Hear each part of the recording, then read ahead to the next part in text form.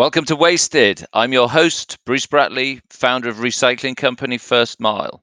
This podcast meets the people who have built solutions for climate change and learns how their innovations are shaping our future. This week's podcast is focusing on fashion and in particular textile and yarn recycling. The UK throws out 1 million tons of clothes each year, and very few of these are recycled back into yarn to make new garments. My guest today is John Parkinson, who is rejuvenating the art of textile recycling, which was once big business as one of the world's first circular economies. John is founder of Inuio, his company that is modernizing the 200-year-old practice of recycling woolen yarns and fabrics. Welcome to Wasted, John. Thank you very much. Great to be here. Good to see you. Yeah. So globally, 1% of all clothing is made from wool. It doesn't sound like a lot, but it is a big amount of wool that's made into yarn and textile. And it's a wonderful, sustainable material that's been part of the circular economy for generations.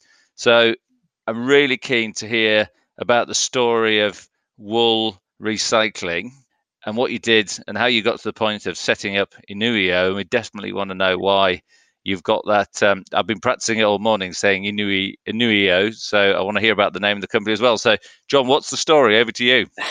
So the pronunciation was perfect. It was great. It does take a little bit of getting your head around, and it did me too. Most people call it Inui, and so I go, well, that's it. You're there. Just stick an O on the end. Inuio. Excellent. Yeah, so that's, and as we get to the end of the story, because I kind of give the game away if I talk about the Inuio name and why it's there. If I start from the beginning and then I get to that, remind me if I don't explain it. The story actually starts in the early 1800s. So before we had synthetic fibres that were started sort of after the Second World War and in the late 50s and 60s, and the main materials we were using at that time were natural materials. So the animal fibres, wool and cashmere and alpaca and mohair, that kind of material. And also across the Pennines in Lancashire, they were processing cotton.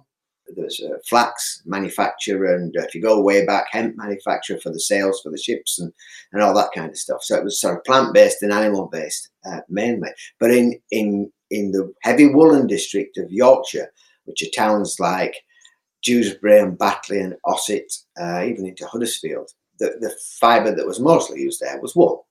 Wool was a fibre that, if you could afford it, because the wool wasn't a cheap commodity, was what you wore to keep you warm, what you had as blankets and all that kind of stuff. And if you go back to the very early 1800s, it was a cottage industry, and the town Batley was just a little hamlet with sort of people manufacturing on hand looms in cottages and small